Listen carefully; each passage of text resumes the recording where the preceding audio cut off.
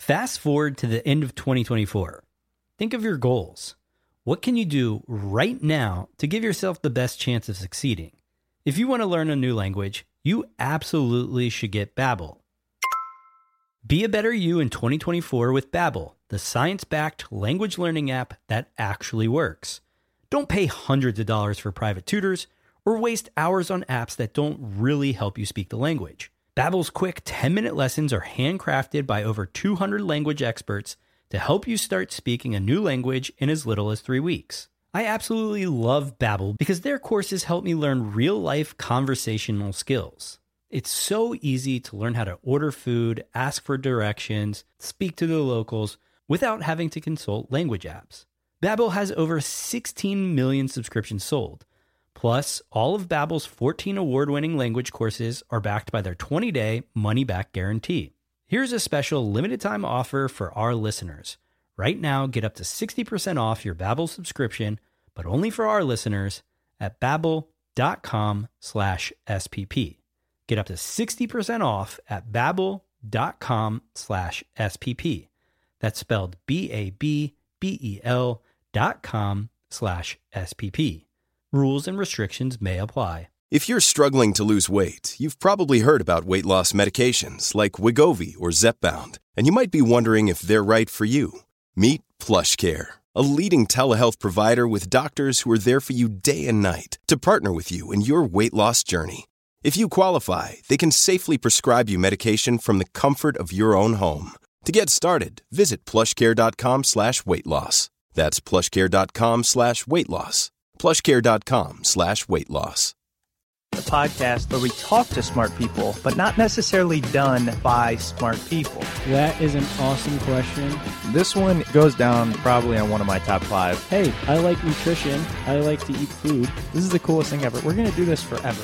I wish I paid more attention in that class. You know, I'm going to be honest, I don't understand that. As a man, I don't get it.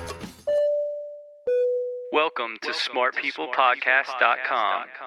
Hello and welcome to Smart People Podcast, conversations that satisfy your curious mind.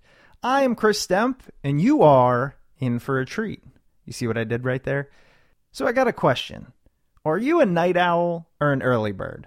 It's pretty clear cut. We all know we're one or the other, and usually our partner is the opposite. But what is it that makes us so strongly one or the other? For example, when I wake up before 9 o'clock, why do I hate my life? But come 10 p.m. and my wife turns into a pumpkin.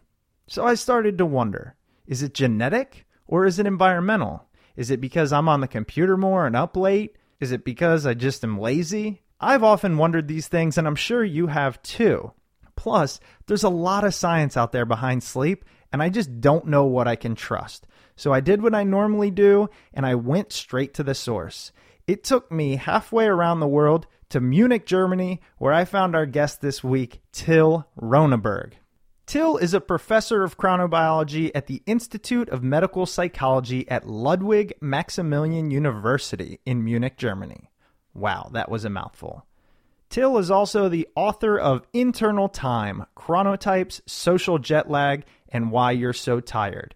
He is often considered the foremost authority on chronobiology, which is simply the field of biology that examines periodic cyclic phenomena in living organisms and their adaptation to solar and lunar-related rhythms. Piece of cake, right? I don't know, that's straight from Wikipedia. Basically, all living things operate off of rhythms, whether they tie their rhythm to the sun, the moon, circadian. It's what makes us tick. It's what gets us up. It's how our body knows when to produce certain hormones. And it's much more relevant to our overall health than we ever gave credit, as Till goes on to explain. In this episode, we cover everything from, does wearing orange glasses at night really work?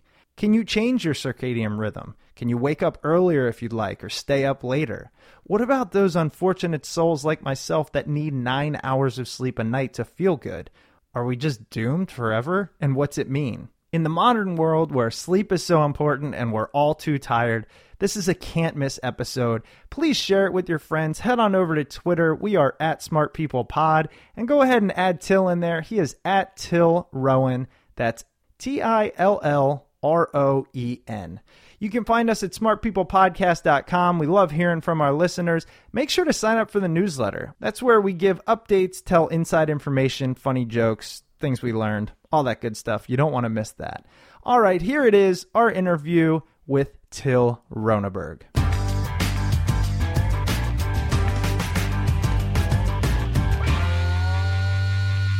Till, thank you so much for being on the show. I really appreciate it. I know it's been a while in the making, but I've just really been looking forward to learning about sleep and why I'm always so tired. I hope you'll not only learn, but also learn some ways of how to be less tired. Me too. First, let's talk about chronobiology. Because as I mentioned before we started talking, I'm fairly obsessed with sleep. And that was a phrase that I had never come across. I mean, I'm familiar with kind of circadian rhythm, but as a science, chronobiology, I didn't know much about it. So, and that's where your expertise is, correct? That's where my expertise was for the last 40 years, or almost 50 now. So could you tell us about what that means for those of us that don't know? Oh, it's very simple. I mean, the word means the biology of time, but of course it's not the biology of time, because it is a biology of temporal spaces. And there are 4 temporal spaces on Earth that may be relevant for the organisms. And those 4 are the tides with their 12.5-hour rhythm, the day with its 24-hour rhythm, the lunar cycle with its 28-day rhythm, approximately, and then the annual rhythm, the yearly rhythm, with its 365 days and a quarter. These times are not really for the biological organisms, and they're not times; they're spaces, meaning that they repeat each other, and it's one of the few areas in biology where biology can predict. If I would bet with you the 6 numbers that would come out in the lottery, you would certainly win because I have no way of predicting it. But if I would bet with you that the sun would rise tomorrow at a certain time, that that high tide would be tomorrow at a certain time, you would not even make the bet because you know that is so highly predictable that it can be predicted. And although it's in the future, it isn't really the future because it's a temporal structure that repeats itself and therefore becomes almost like the space around us, only that it's a temporal space. And since things change over the course of the day, since things change over the course of a tidal rhythm or any other of those 4 rhythms, we can anticipate those changes and appropriately anticipate the changes that we have to make to work optimally. When you put it like that, I mean, it makes it easier to understand why rhythms can play such an important role in our lives, because they've been here long before us, they'll be here long after us, and they're actually, you know, when you put it like that, they're much more telling than time itself, because time, in the way we look at it, is a man-made construct, right? That I don't know.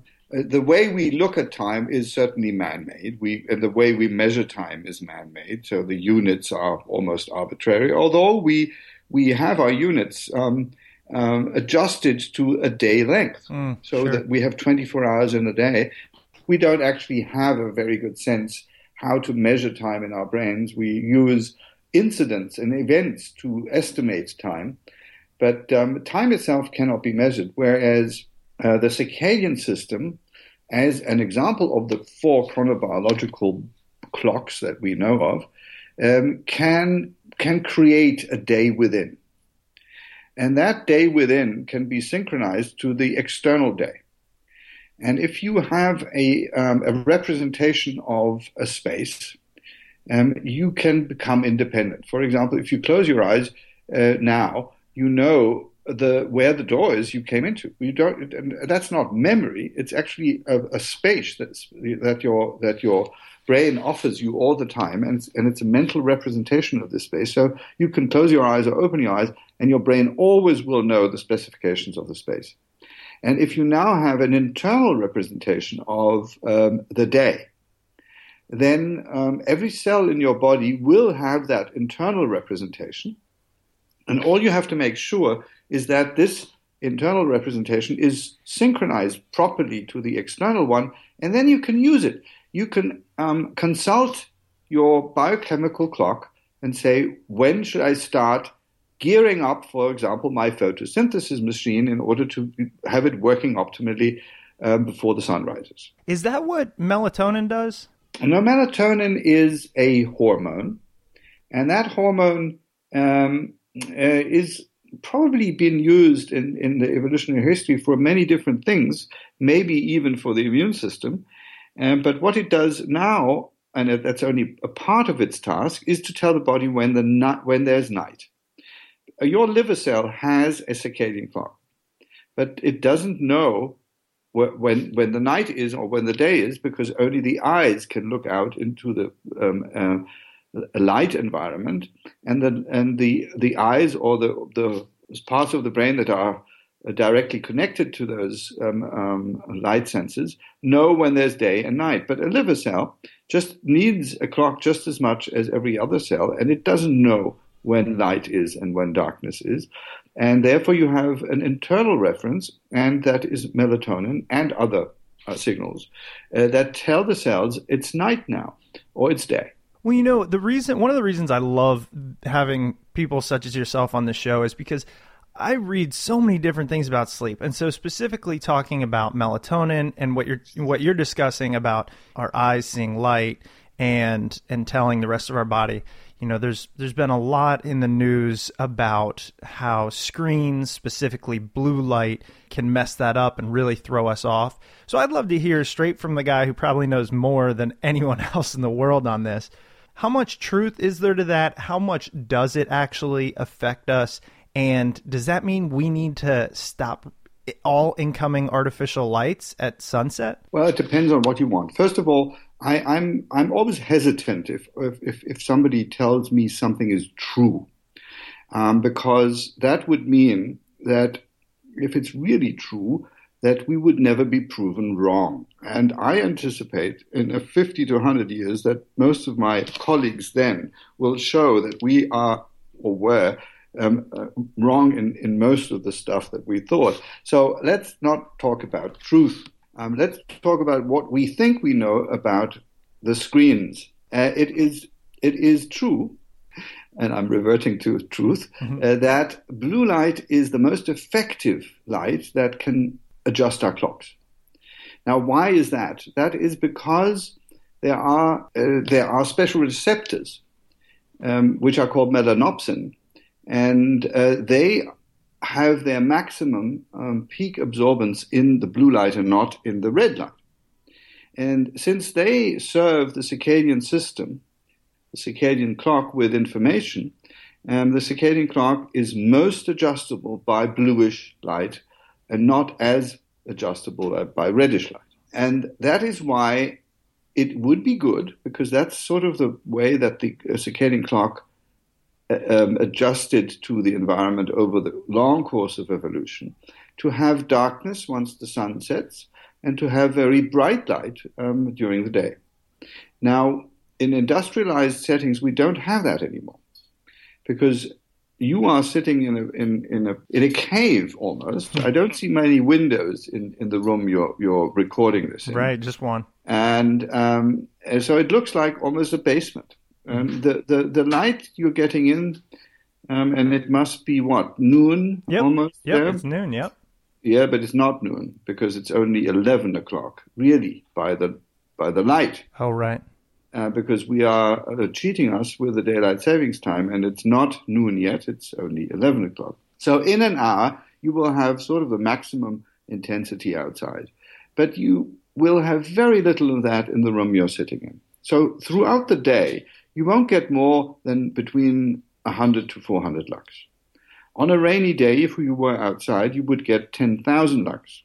If you were outside without a roof above your head, on a day without any clouds, you would get 100 to 150,000 lux. So there's huge differences. Wow. We don't notice these because we have a vision that is trying to make sense of our spatial environment, and this vision works on contrast. Is this spot in the picture darker than the spot next to it? And this comparison works with relatively dim light as well as it works with very bright light. And therefore you don't notice it because you're a diurnal, day-active animal who uses its eyes to see the world, and therefore you're using contrast. You do not notice how little light you effectively get throughout the day. On top of that, what we do is we switch on lights after sunset. And these lights are, again, pretty dim compared to what the sunlight gives us during the day, but they are much brighter what the night would give us without sun after sunset. And they are not much dimmer than what we have been exposed to all day when we were in buildings. So what we are giving to our clock, which needs light and darkness to be properly adjusted to the 24-hour rhythm, we're giving it a very, very weak signal with almost no intensity during the day and almost similarly bright intensity during the night. And that messes up a lot of things. And if you work with an iPad or any other handheld, those screens will emit a lot of bluish light. And most teenagers, for example, even if they have small handhelds, will hold them so near to their eyes that they will be real big light sources, lamps to their brain. And light in the evening makes our circadian clock later, and only light in the morning makes our circadian clock earlier. So the usage of a highly blue-emitting device in the evening will make our circadian clock even later, as it already is. Because if we live in very weak signal conditions, as I've just described, with very little light during the day and much too much light during the night, our clocks already, compared to our ancestors, are much later, or at least the clocks of 95% of the population. Wow.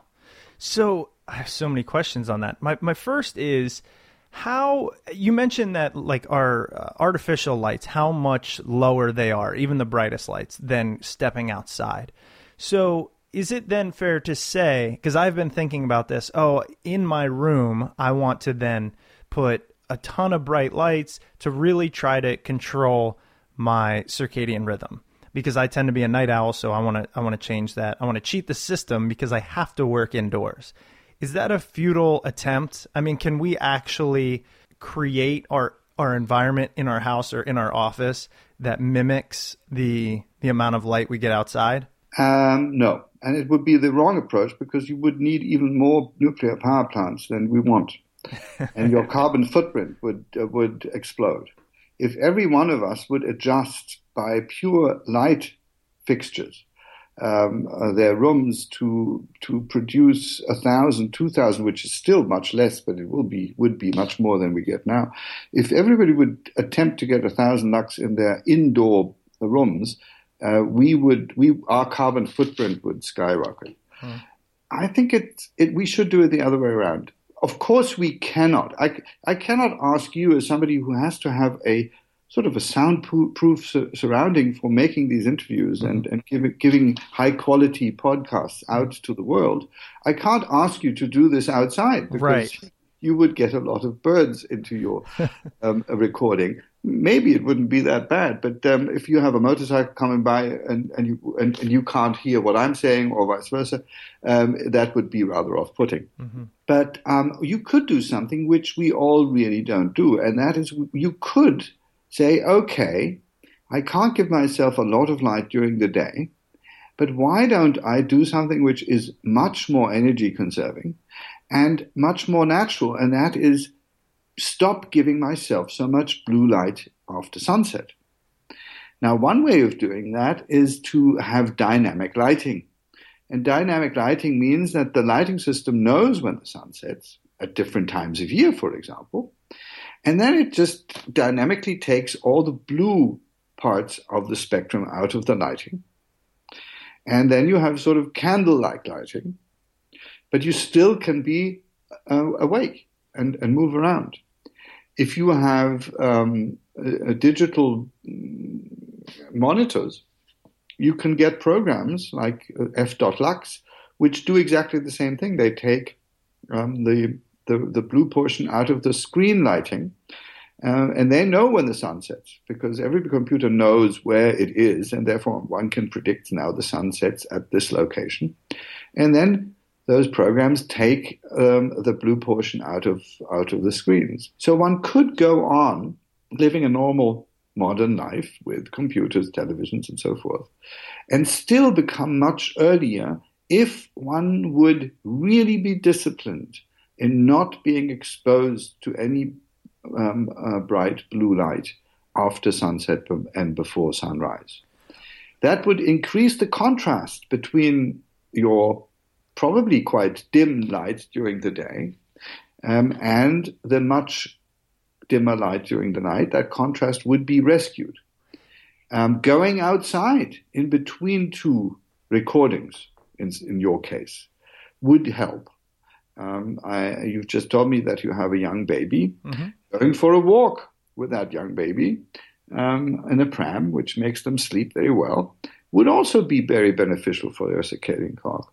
And so going outside during the day whenever you can, having meals outside whenever you can, planning your sessions whenever you can outside, and at the same time making your nights after sunset reddish and not bluish, would already make you much earlier. So that's really interesting, because now what you explained to me, and I know you said it earlier, but that was kind of really clear to me, is that it's not entirely that we need more sunlight. We just need a contrast that's based on the sun, I guess the light-dark rhythm. That's more important than the amount of sun we actually get.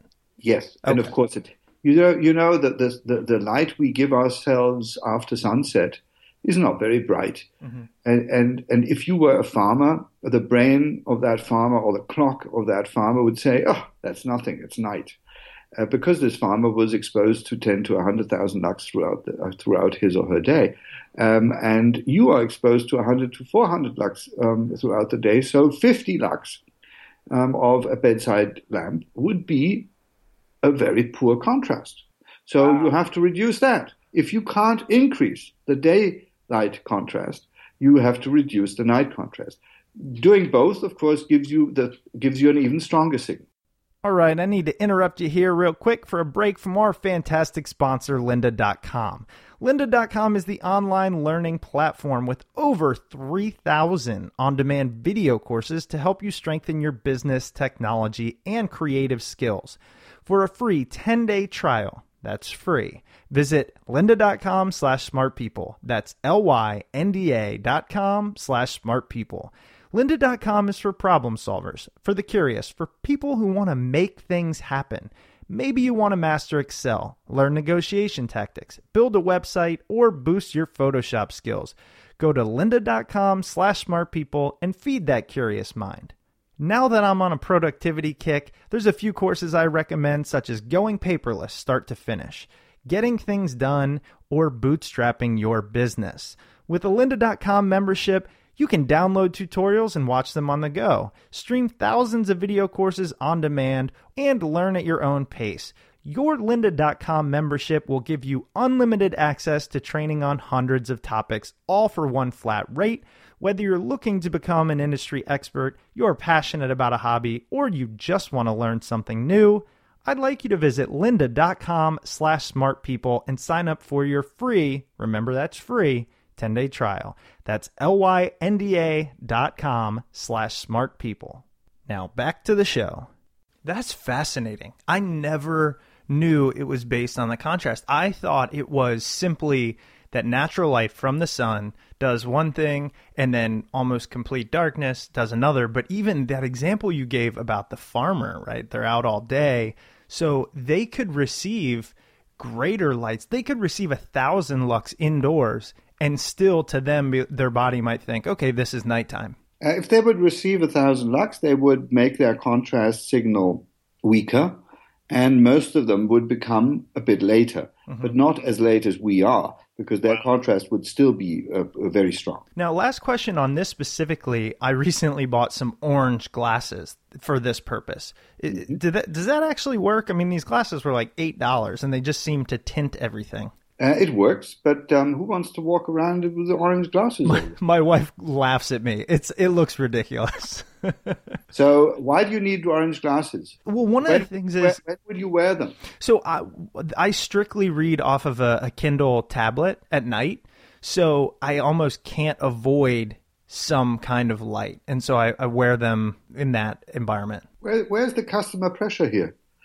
You have to buy stupid glasses because Kindle doesn't make something which accommodates your biological needs. Right. Pressure Kindle. I will. Well, and that F.Lux, I definitely recommend everybody use that. I use that as well. It's fantastic. You can still work on your computer just fine. And as you mentioned, it adjusts to the rhythm of the light. And Michael Herf, the guy who wrote it and who's doing an enormous amount of research with it, is a lovely person. So, and it's free. So everything's fine with F.Lux. Absolutely. Well, I meant to ask you this earlier, but all of this is fascinating. What got you into this field, and what is your primary goal in this work? Well, that's a very complicated question, or not necessarily easy question, but it's a complex answer. I got into this by chance because there is one of the pioneers of this field, had an institute very near where my school was, and all his children, he had 6, were in that school, and I was friends with all of them, and I visited them very often. And when I was 17, I started to work during my holidays in this institute because I was fascinated by this concept of a biological clock, mainly because I never liked boxes or disciplines. I always liked questions and a rather broad way of looking at them and answering them. And the circadian question, the biological clock question, allowed me to think on the molecular level, on the societal level, on the psychological level, on the neuronal level, whatever level I wanted to work with. I could fit into this question of the biological clock. And therefore I got hooked.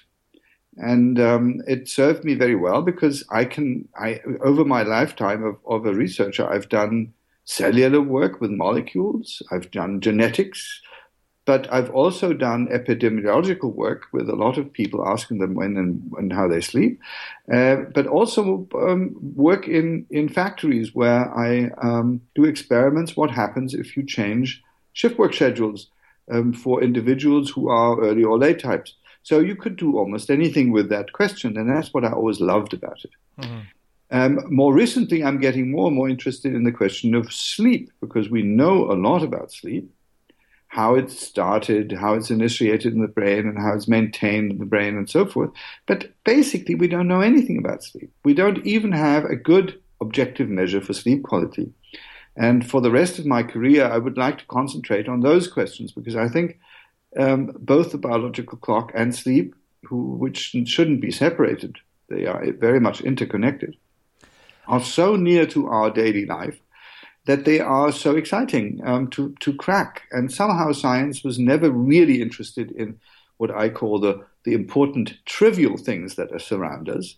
But science was much more interested in the more complicated and complex things, and therefore they neglected trying to answer the trivial questions like, why do we sleep, and why do some people wake up early and others late? You took the words out of my mouth. I have a question written down, or just a phrase, that says sleep basics. And it's what I wanted to ask you was, again, given all the information that's out there, there's so much to sift through. And I think what I've settled on is what you just said, which is we don't know that much about sleep. And it blows my mind given how much time we spend doing it.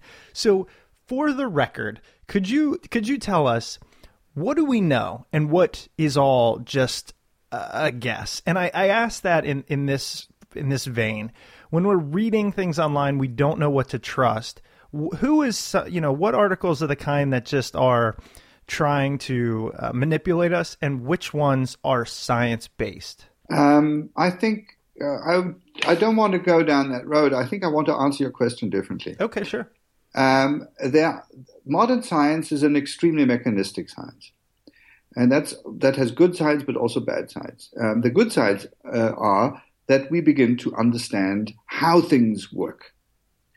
But we are losing track of why things work that way, because that's sort of more fuzzy.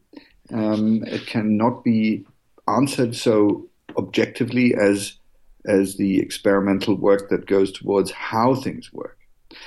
We have advanced enormously on the science of how sleep comes about, what sleep in the brain looks like, how people develop sleep problems, what genetic differences there are between short sleepers and long sleepers. But we completely lack many of the trivial questions. One of the most trivial questions is, what is the function of sleep? And nobody can really answer that question properly. There's no consensus amongst the many scientists that look at sleep, or even amongst those who don't look at sleep, because they just as well can put up a hypothesis of why we sleep, or the function of sleep. Anybody can. But there's no consensus. So what I'm trying now is to go back and make it really trivial. And I always, when I'm confronted with a problem, I'm trying to sort of go into the basement of the building of thought, and ask myself, what is the most basic function of sleep? And then I come up with an answer which sounds utterly trivial, and that is, the function of sleep is to prevent malfunction during wake. We are obsessed with sleep per se, but sleep has no meaning if it's not contrasted in what it does for our wake time. It certainly isn't a waste of time, otherwise we wouldn't have developed something like sleep. It is adding to our wakefulness, and therefore I have to judge it by wakefulness. And the quality of a sleep can only be judged in a host of different ways that go from, did I have a scratchy throat before I fell asleep, and did I develop a cold overnight, or is it fine again after I have slept? To just mention the immune function, or how many lapses of words and my speech did I have today? How slow I was in arithmetics and counting? How many mistakes have I made in some stupid little movement that I should be able to do? How absent-minded was I? How good was my recollection of things I saw? And. All these things have to be taken into account before I can even judge whether a sleep was good or not. And after that, once I've discovered it, then I have to look at features of sleep and say, what features of this sleep, of this night, would predict that the wakefulness was optimal. And we haven't done any of these things, and I'm now trying to plan, or not trying to plan, I'm trying to get money to implement a plan, and that is to do something which we've done with questionnaires, and that is asking the world to give us data and investigate sleep across the globe from thousands of people who record their activity, because what we've done is we've developed a system that can pull sleep structure out of a normal activity recording.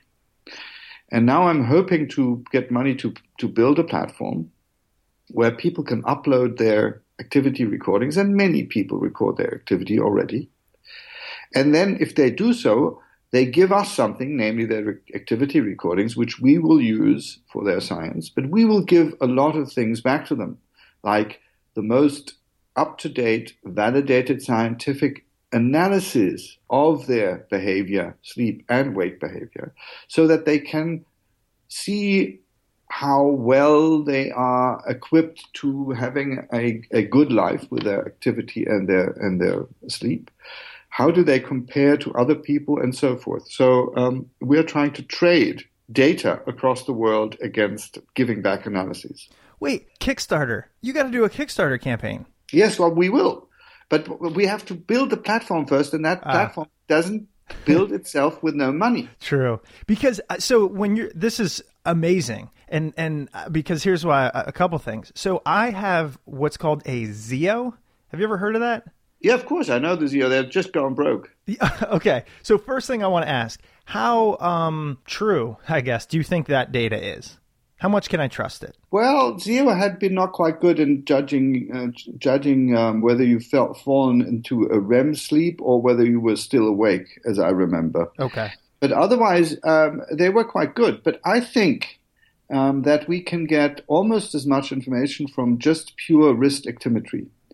And that, of course, would mean that you could sleep without a stupid thing on your head. You really think we can get that off the wrist? Yeah, I think so. We've just looked at it in sleep in real polysomnographic studies, and it's really good. How did they do that? Because the reason I got the Zeo, what's that? I'm not going to tell you how we do it.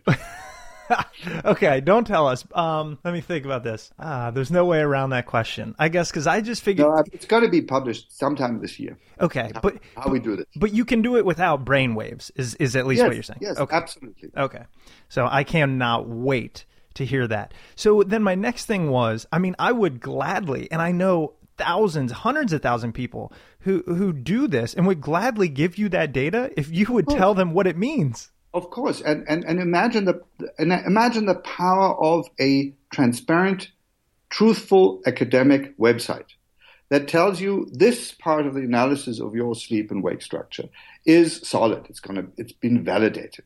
This part is more speculative. We're still working on it, but your data will make it more and more valid every day. It's completely transparent. The methods we're going to use are going to be, if they're not published, they're going to be polished and then published. And once they're published, you as a user of that platform will have access to the validated and published methods that we use. So it's completely transparent. Unlike most of the commercial people who tell you buy us and then will tell you how you sleep, they do not tell you how they do this. They don't even tell you that they are collecting your data and making science, doing science with it, whereas we do that right up front. Mm-hmm. And so we are going to be a very, very popular website, and that very, very popular website can put pressure on what is developing at the moment, namely that a company sells you something which you measure, which you use to measure your own physiology. And then you are not even allowed to get the raw data of your physiology. Most companies don't give you access to the raw data, right, which you would need to upload it to our website. Oh. Get the proper validated feedback on your activity. Well, is there anything that our listeners, myself, can do now, or do we have to wait until that's created to kind of help move this along? Well, I think that if they would put pressure on those who have activity gadgets, mm-hmm, would put pressure on the manufacturers that they want access to their raw data. Mm-hmm. Otherwise, they would buy something else that gives them access to their raw data. Sure, that would already pave the way until we have the platform running. Okay, fantastic. And while we're on this subject, can you give us, or I don't know, maybe it's against what you're working on, but the best thing out there right now that we can use to track our sleep? Because I'll go buy it today. I don't think it exists because most of the stuff that commercially gives you feedback on your sleep, they don't disclose how they do it. If you send your data to me, I would say we are the best who can give you feedback on your sleep. Wow. At the moment. So what's confusing about that is they might not give you the data, but so for example, Zeo will say, oh, you spent this much time in REM and deep, blah, blah, blah. Is that not enough Oh, data? Zio was not bad, but I'm thinking of all the apps and gadgets that you wear around your wrist or have on your phone, where your movement is tracked, and then they come out with a sleep judgment. Oh, I see what you're saying. Okay. Zio. I mean, Zio is a real electrode. Zio is recording electric activity in your brain, and therefore it can make relative good judgment and guesses about your sleep stages. Okay, cool. But to be honest, what does it help you to know that you've spent so much time in this type of sleep and so much time in another type of sleep if we don't know? That was going to be my question. What that means for the quality of sleep. So we actually don't know, right? No, we wow. don't. Because it's not astonishing, because all we had to do so far was record sleep in a sleep laboratory with a lot of equipment, because we didn't know how much information we needed to judge sleep. You cannot judge sleep out of context. If you come to a sleep lab and sleep there for 8 hours in a strange bed with electrodes on your head, you will learn a lot about sleep, but you won't learn about sleep in context. And that's why I want to do it without any brainwaves, with activity recorders, because I want to know how people sleep and are awake for weeks, so I can play with the data and say, okay, since we don't even know how much sleep somebody needs, right? We can calculate how much sleep somebody gets, but is that the right amount this person needs? And we know there's an individual difference, a genetic individual difference in how much sleep people need.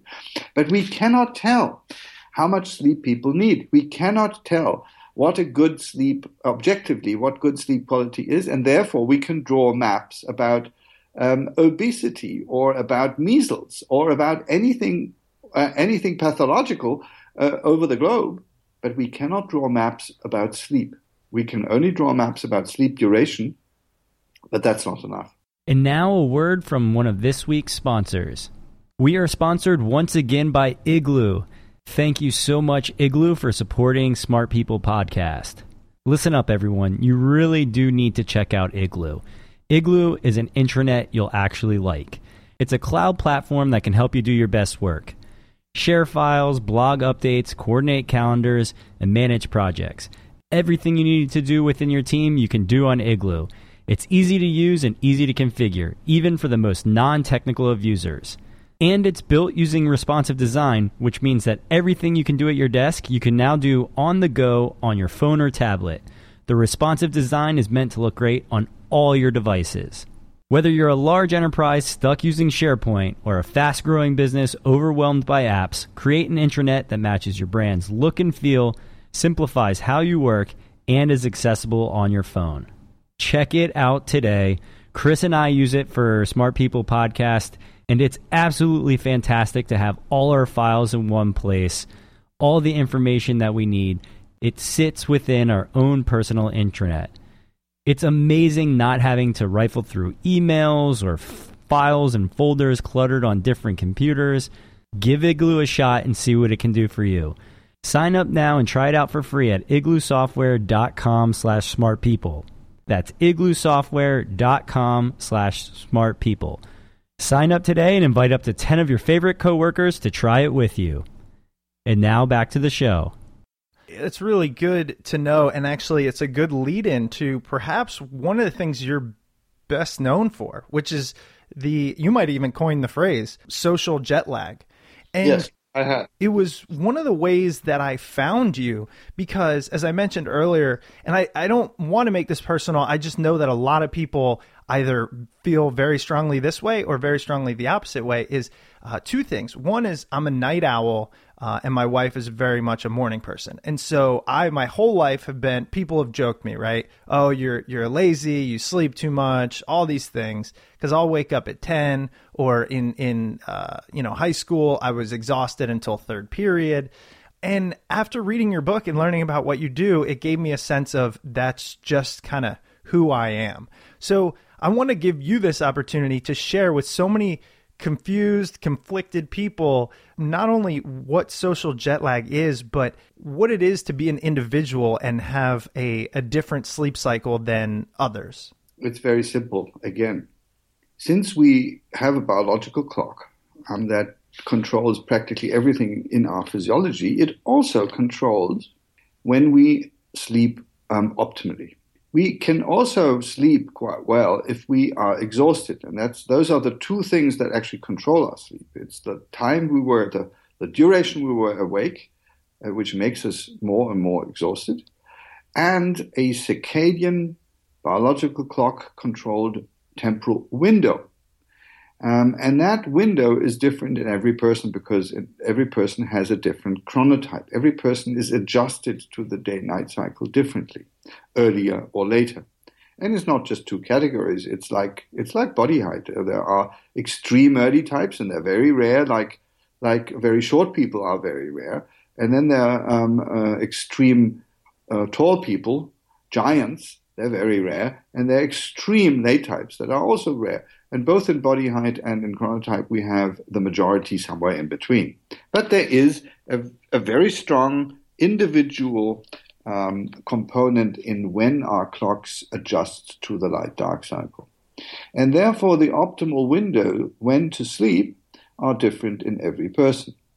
Social jet lag is nothing else but measuring what your internal timing system wants you to do optimally, and what the social or external timing system wants you to do because you have to do it. You mentioned school or work. We have to be at work at a certain time, and therefore we have to get up at a certain time. But maybe that get up is before our circadian sleep window has finished.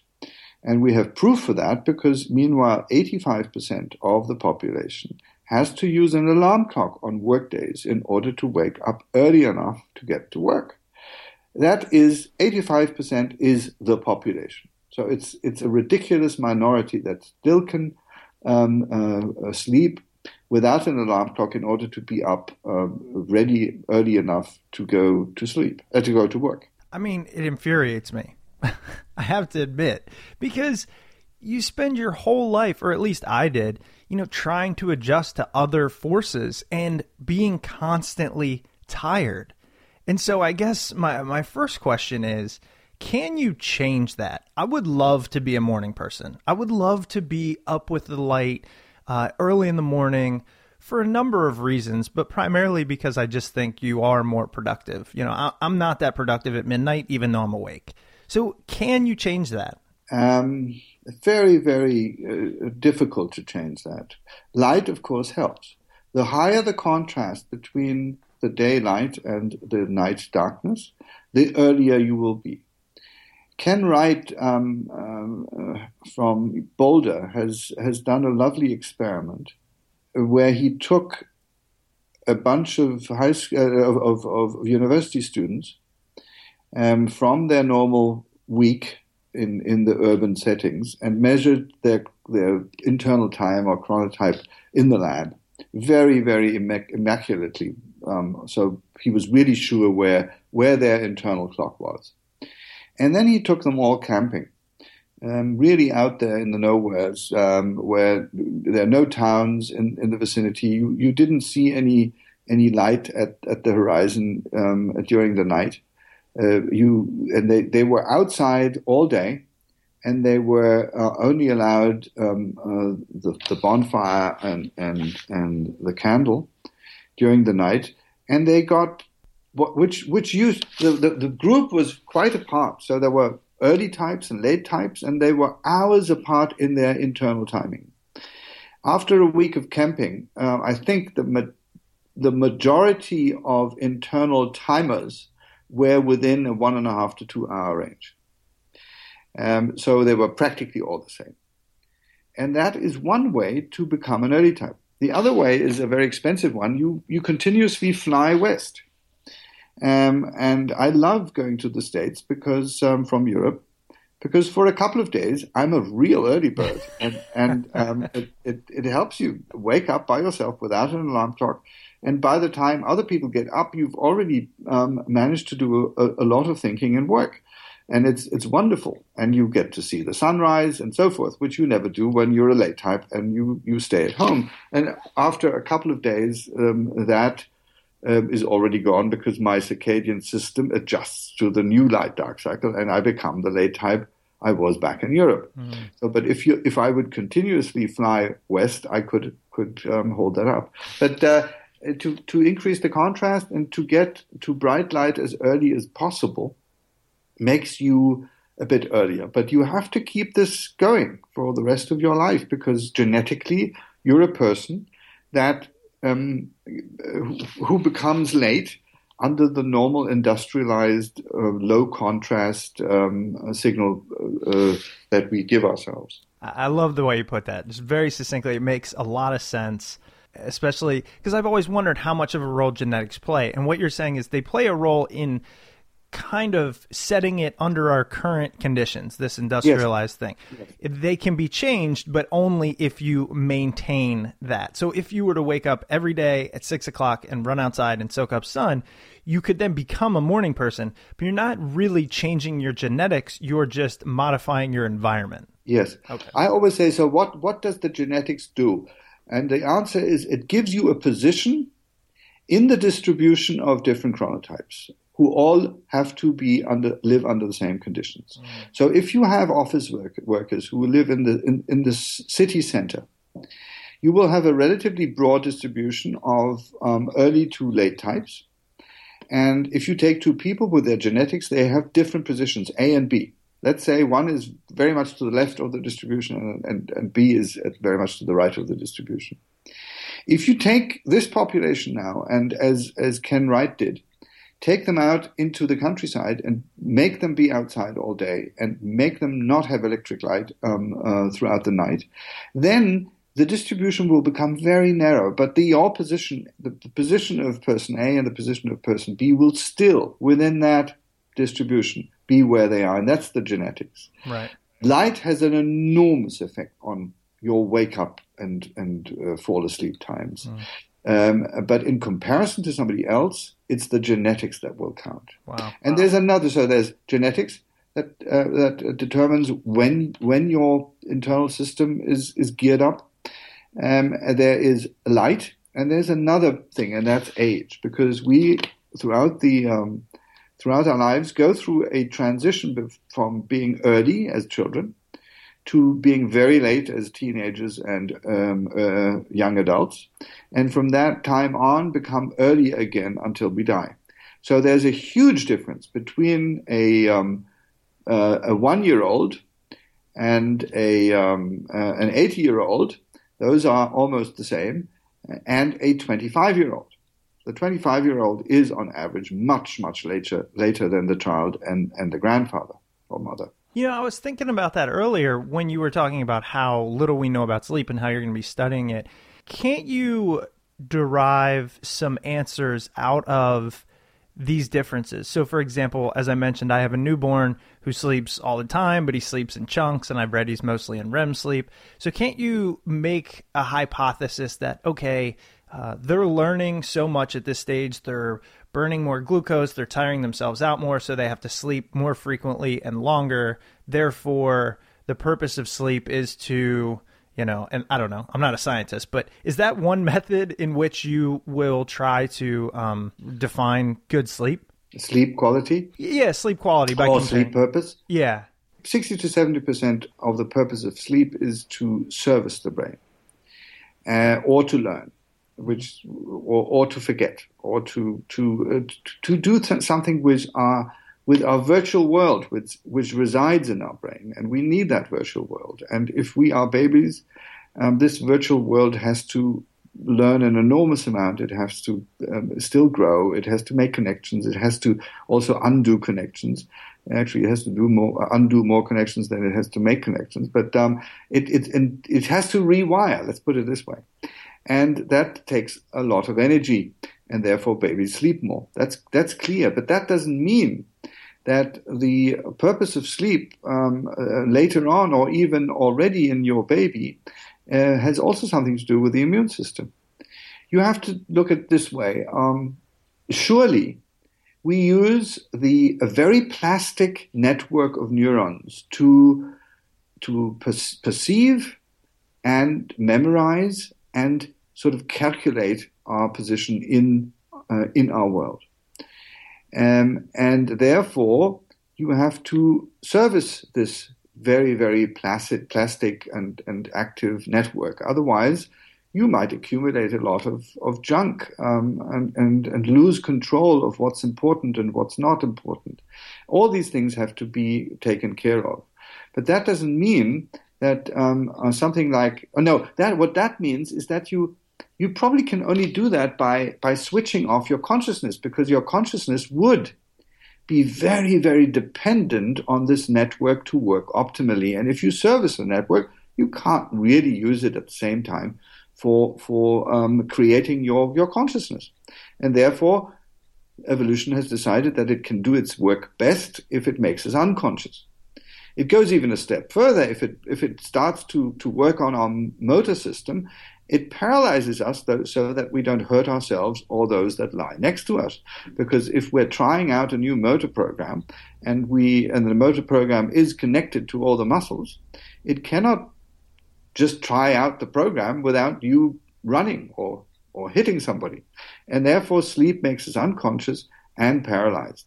Now, many, many other functions that have to be done and could be done throughout the day may have evolution, over the course of evolution, decided, in quotes, because there is in evolution no decisions, to do this during the night because it's more convenient, since this person has to rest, be paralyzed, partially paralyzed, and be unconscious anyhow. So why don't we compartmentalize in time many functions in the body? And that's how you get together to understand what sleep is all about. It has developed over the thousands of years of evolution into something which does it optimally now. Wow.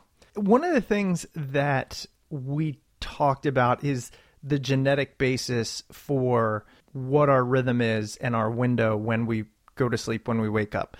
What about sleep duration?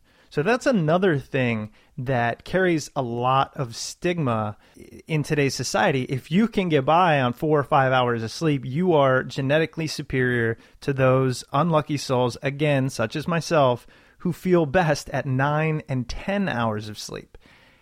First question is that something that, again, is genetically passed down?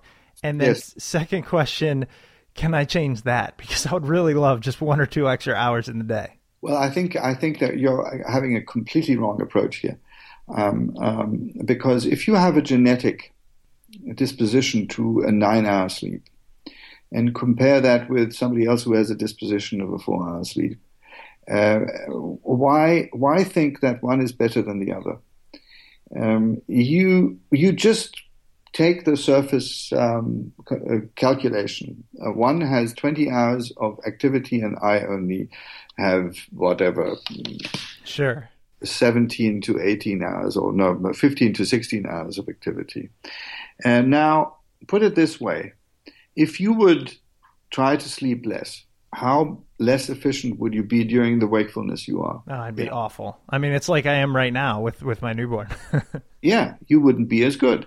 How many of the good ideas you had, and you had them as an individual, are due to the fact that you actually spent a lot of time asleep? And we should stop thinking so flatly that being active is the only thing that matters. There is a lot of accumulating evidence that people who sleep more have a different brain and are just different to people who sleep less.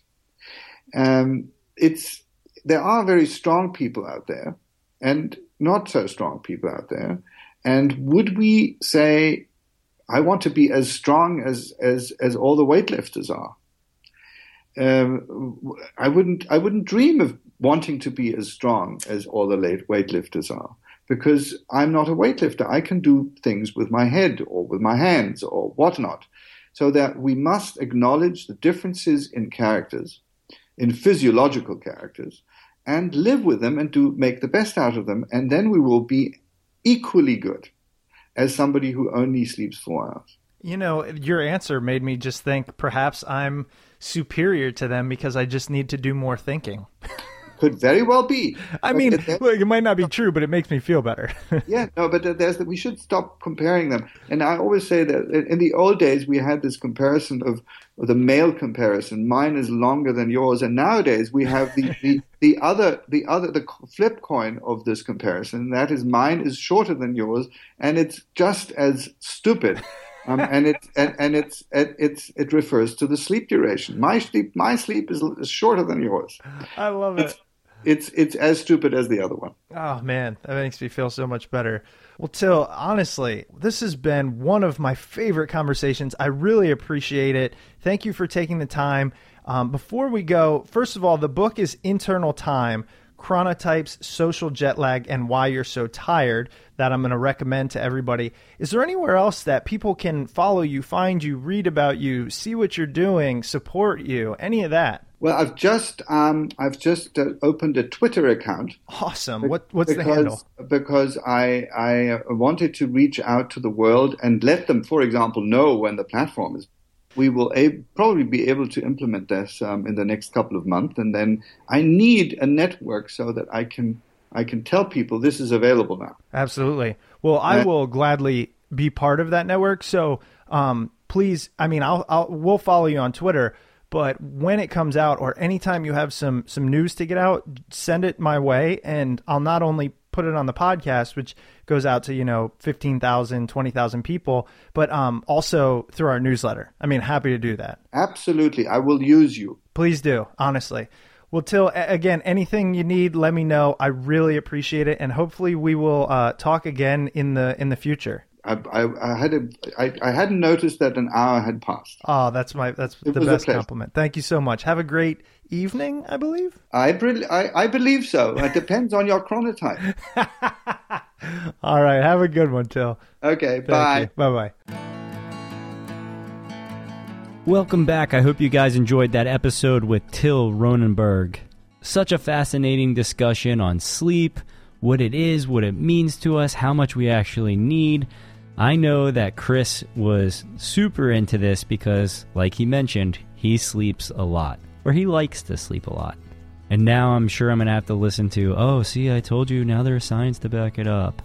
But anyways, remember, you can find Till's book, Internal Time, Chronotypes, Social Jet Lag, and Why You're So Tired on Amazon and at your local bookstore. And when you purchase it through Amazon, please make sure to use our Amazon link, smartpeoplepodcast.com/Amazon. That gives us a nice little kickback when you make a purchase through that link at no extra cost to you. It truly is the easiest way to support the show. If you're looking for other easy ways to support the show, please head over to iTunes or Stitcher and leave a rating and review over there. That helps out the show a lot, gets us new guests and all that great stuff, gets us featured on iTunes, and that's always good for the show. If you didn't catch Till's Twitter handle during the show, it is at Till Roen, at TILLROEN. Shoot Till a message on Twitter and let him know what you think of the conversation, or you can shoot a message to Chris and I at SmartPeoplePod. And as always, if you want to reach out on email, it's smartpeoplepodcast@gmail.com. Thank you so much for taking the time out of your day to listen to the show.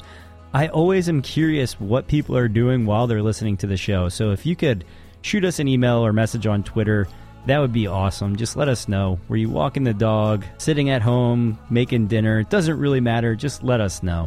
If this is your first time listening to the show, please make sure that you subscribe on iTunes or Stitcher or whatever podcatcher that you have on your phone or device.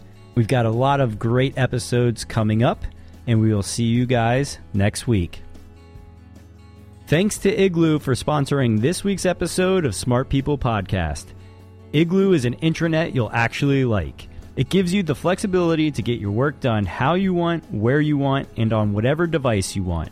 It's built with easy-to-use apps like file sharing, calendars, social news feeds, and task management. Igloo is the cloud platform that can help you do your best work.